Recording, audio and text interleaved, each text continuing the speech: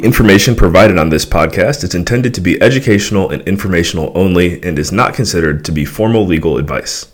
The listener should not take or refrain from taking action based on its content. Any listener in need of legal opinion upon which to rely in decision-making should consider formally engaging an attorney to review relevant facts in detail and examine the pertinent law as it applies to those facts. So, you've decided you want more out of your life. More than the 9 to 5. More than paycheck to paycheck. More than lifelong debt. But that leaves questions. Where do I go from here? What can I do without any money, connections, or experience? Our goal is not only to provide you with answers to those questions, but also to motivate people in an authentic way, mentor people who don't have mentors, give back, and hear some inspiring stories along the way. If you're not going to show people what's possible, who is? My name is Aaron Eiler. And I'm April Munson. And this is Ground Zero. Good morning. Morning. How are you? Oh my God, your hair looks fabulous. I'm looking at it. I'm like, oh, my hair does not look as good as your hair. Oh God, thank you. I'm totally faking it. It's like so humid. And I was like, I need air. I need to try to make it look like it's not frizzing. But thank you. No, it's humid here too. And I was like, all right, I'm having no luck. I'll just do the best I can. Oh, well, how are you? Good. How are you doing? I am good. Thank you so much for being on the show with me. Yes, this is very exciting. I'm excited to be here. I am too. I would love if you would just tell everyone a little bit about yourself, where you're at, what you're doing, and let's just get to know you a little bit. All right, my name is Emily Oliver. I work with Hickory Seed Investments, which is a company that my husband and I own and operate. We manage, run, and purchase commercial real estate, normally residential apartment buildings or mixed-use buildings. And we are in the St. Louis market, and we've been investing for the last over 10 years now.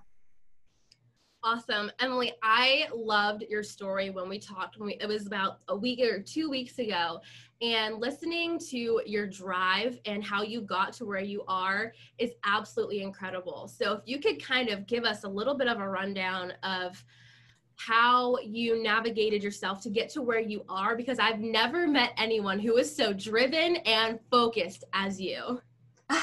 Well, thank you. Yes. So our journey, my husband and I's journey actually started in college. While we were going to school, we're both mechanical engineers, and we started reading books about real estate and Rich Dad, Poor Dad. I know that a lot of people can relate to Robert Kiyosaki changing their lives. And there was one Christmas that we were staying in his dorm room. I guess it wasn't a dorm, it was an apartment building, and the heat went out, and we were the only two people in the building.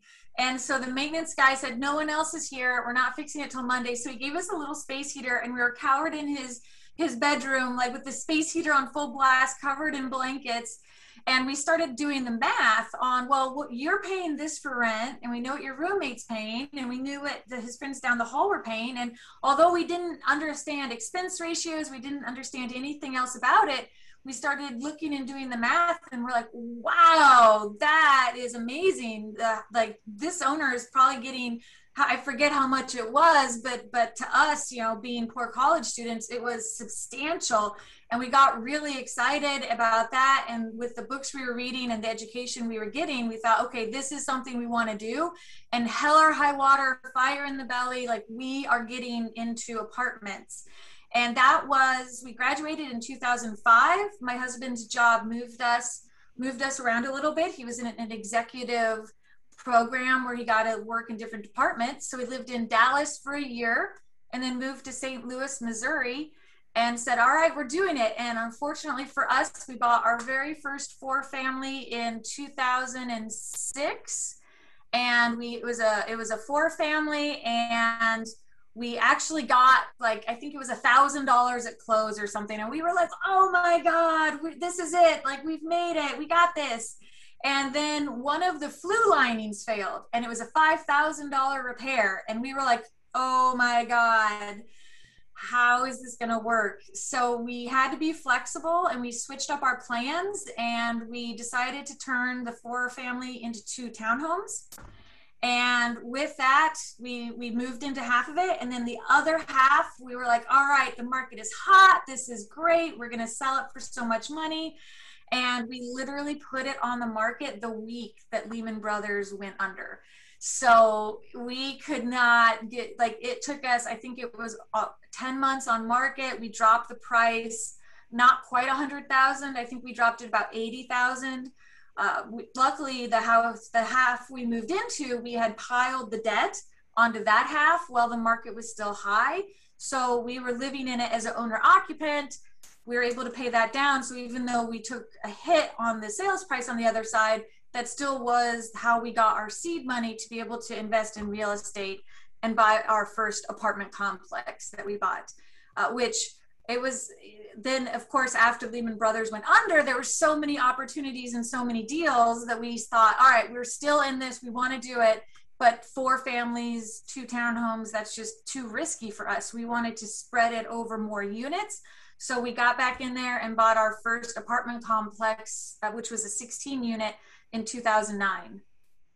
So how would you tell someone who's like trying to get into the industry, or really just any industry, you keep fighting, this roller coaster effect happens where you're on a high, you know what you want, it's happening, and then all of a sudden it's like, no, this couldn't get any worse. And then you're trying to go back up again and back down. And at least for you, you have a partner who is right aligned with your core values. So what is that for you to have someone that is completely aligned with what you're trying to do?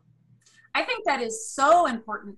There was a point where when we were trying to sell that other side of the townhouse and we were holding on to both of them, and we literally went through our grocery budget and calculated how much each item of food cost. And we're like, all right, we're cutting it out. And to this day, we still don't buy Doritos. We discovered Doritos are $5 a bag, and you can buy a whole sack of potatoes for like $3.50. We're like, oh my gosh. So we cut out all food that, you know, wasn't necessary. We were a few months away from needing to pick what bills we paid and what bills we didn't pay, when it did thankfully finally sell and sold to some great people. So I think having a partner that understands that and that has the same vision as you do, or at least somewhat aligned, helps immensely. You know, Alex, he's my husband. He and I we are different people. So we are aligned in the same vision, but I'm definitely more risk adverse. He likes to go out there and take a lot more risks than I do. So I think that also helps us balance, because he'll bounce ideas off of me, I'll bounce ideas off of him, and it actually brings us to a happier medium. So instead of him going out and just taking a lot higher risks, we can look at a deal and he sees a deal there, and then I can help him strategize on how we can do it without as much risk, or different ways we can take it down. So I think that it's important to have a similar vision, but also acknowledge that each person is different and unique, and bring something to that relationship.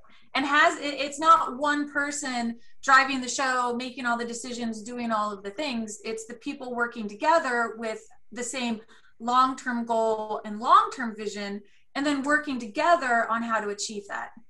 Right. I love that so much. And for people who are driven as much as you and your husband, what would you say for like yourself when it comes to maybe taking a step back? Do you ever find a time where you're like, okay, I'm doing a lot, I need to like focus on myself for a minute? Like, what is that like for you? That's very hard. It took us many years to learn how to do that. We didn't take a honeymoon. We missed friends' weddings. We were very driven. We missed family vacations. We definitely were focused on what we were focused on. And I would say it took us about 7 to 8 years before we actually said, all right, we need to slow down, take a minute, take time for ourselves.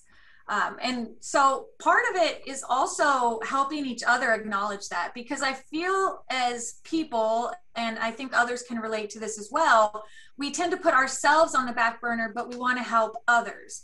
And so my husband was having back pain. He had gained a bunch of weight. He was overwhelmed. He still had a full-time job and was doing real estate. I had a full-time job and was doing real estate. So we were very busy, and he was at a point where his back, I mean, he could barely walk, he could barely move. It was just so much. And he was taking Aleve or Advil way more than the recommended dosage, just popping pills. And I saw that and I thought, oh my God, it's hurting me to see this, but he wasn't wanting to take time for himself. So I actually took the initiative and I said, all right, foot down time. I scheduled every doctor I could think of. I did an allergist, I did a chiropractor, I did a primary care physician, I did a personal trainer.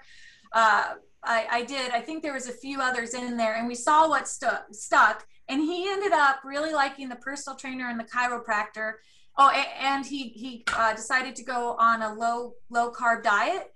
And my goodness, he lost 60 pounds. Now he hardly takes painkillers at all. He only works out about 10-15 minutes every morning with working out and stretching. But because he makes sure that he does that, now his back can stay better. Where some people, you just go in and you get shots or take pills. It is important to make sure you actually stop, take a step back, and take care of yourself. And sometimes that requires a person that you love or that loves you to come in and kind of push, but you also have to be receptive to that. So I wasn't taking no for an answer. This was like, all right, I've scheduled these appointments. You're showing up and we're seeing how this is going to go. And then he does the same for me as well. So he'll make sure that, you know, if I need a massage, I've started personal training again. So we really help each other with that. When we schedule vacations, we talk about, all right, is this going to be a vacation where we have a lot of activity or one where we're more calm and relaxed? And then we can plan as we go. So I think it's really looking out for each other. And even when somebody doesn't want to take the time for themselves, if somebody sees that, they need to step in and say, hey, all right, we need to do something here. This is getting a little out of hand. And this is what I love so much about your story, because like I said, how I love your drive and how you're all about working hard and achieving those goals. You take that time for each other, but then I know you had also said that like with family, people didn't understand what you were trying to achieve. And for you the way that you carry yourself and the way that you go about things, it's like, I'm not being mean for achieving my goals, and it's not wrong if you don't understand, but like, this is what I need to do for me. And like, it is what it is. Like, talk to me about that when you are you're so goal oriented and you want to accomplish what you want. And then the people like family and friends don't understand. What is that like for you?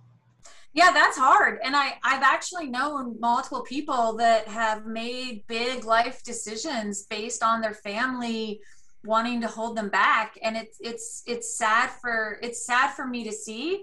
But I know that a lot of people, family is a number one priority, and I feel that some people almost take that to the extreme of, you know, if your family, a great example, when we were in Texas, we were part of Habitat for Humanity.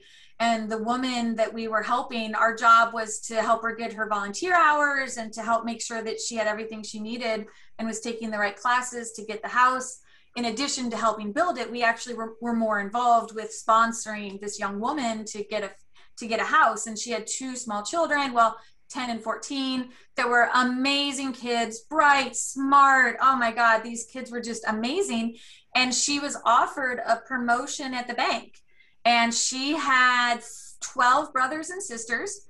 And yeah, she actually had 24 nieces and nephews, because statistically every other week she was going to have a birthday party. Just like that's how many nieces and nephews she had. And when she got the offer for the promotion in the bank, we were out of town. And when we came back, she said, oh, I turned it down because my family said that I thought that I was better than them getting a promotion at the bank. And this promotion was better hours. It would have really helped her care for her family, but like her children, her direct family, but her brothers and sisters who didn't have a job at a bank all thought, oh, you're better than us. And it's, you see things like that. And I just want to say that I understand family, and she almost lost the house because she was not part of Habitat for Humanity, or at least at this time, part of it was that they have to volunteer so many hours and they have to take classes on how to budget. And, you know, there's things they have to do. The house is free, but it's not free. You have to show that you're committed to wanting it. And she didn't have her volunteer hours in. And it was really coming to the point, she had a deadline when she had to get them in. And she said, well, I couldn't miss a single niece or nephew's birthday party. And it was like, well, that's statistically every other weekend you're going to have a birthday party. Between how many nieces and nephews you have, you're going to have to make a decision between you and your children if you want this house, and missing one birthday party, or if you really like, what are you going to trade it for? So, there's hard decisions to make at every level, and no matter where you are on that scale, some families really surround people and are excited about what they do, but I definitely have seen a lot more where if it's something that people don't know or don't understand, they feel maybe scared or apprehensive about it, and they don't want to see people doing things outside of their understanding. And so that is really hard when you have to have those hard conversations with people you love, that this is what I'm doing and this is where we're going to go. And I hope that we can stay connected through this experience. But it definitely is a challenge if your family isn't familiar with what you're doing or is unsure about how you're going to achieve your goals. It definitely can be a hurdle for people to overcome. Yeah. And definitely, if I would love to talk a little bit about this too, where your family has so much input about you achieving your goals, whether you're doing too much or not doing enough. But then when they get to the point of like, hey, you should be doing all of this, and when are you going to have a family? How do you talk about, okay, I want to achieve all of this, but like, I'm not ready to have kids yet, or maybe I don't want to, and we have these big dreams. We want to travel as a couple. We want to do this. We want to do that. Like, what would you say to the driven people that are just like, we want to focus on building our future, and whatever that looks like later on is fine, but that's, you know what I mean? What is that conversation like? So my conversation with my family was definitely more like, we're doing this, get on board or get out. But so we don't live near my family. We don't live near my husband's family. So for us, it's definitely was, these are the dreams we're going to achieve. And my husband and I view ourselves as our family. So we are the unit, that we are together, and we are the family, and everyone else is extended family. And we have done a few things keeping our parents in mind, but it's funny how I think both of our parents knew that we were ridiculously independent people from an early age. And so, for example, we were going to move in together, but we weren't ready to get married. We actually didn't get married for about 8 years. And so we did get engaged, though, because we thought his parents would not be happy. Oh. And then it turned out they didn't care at all.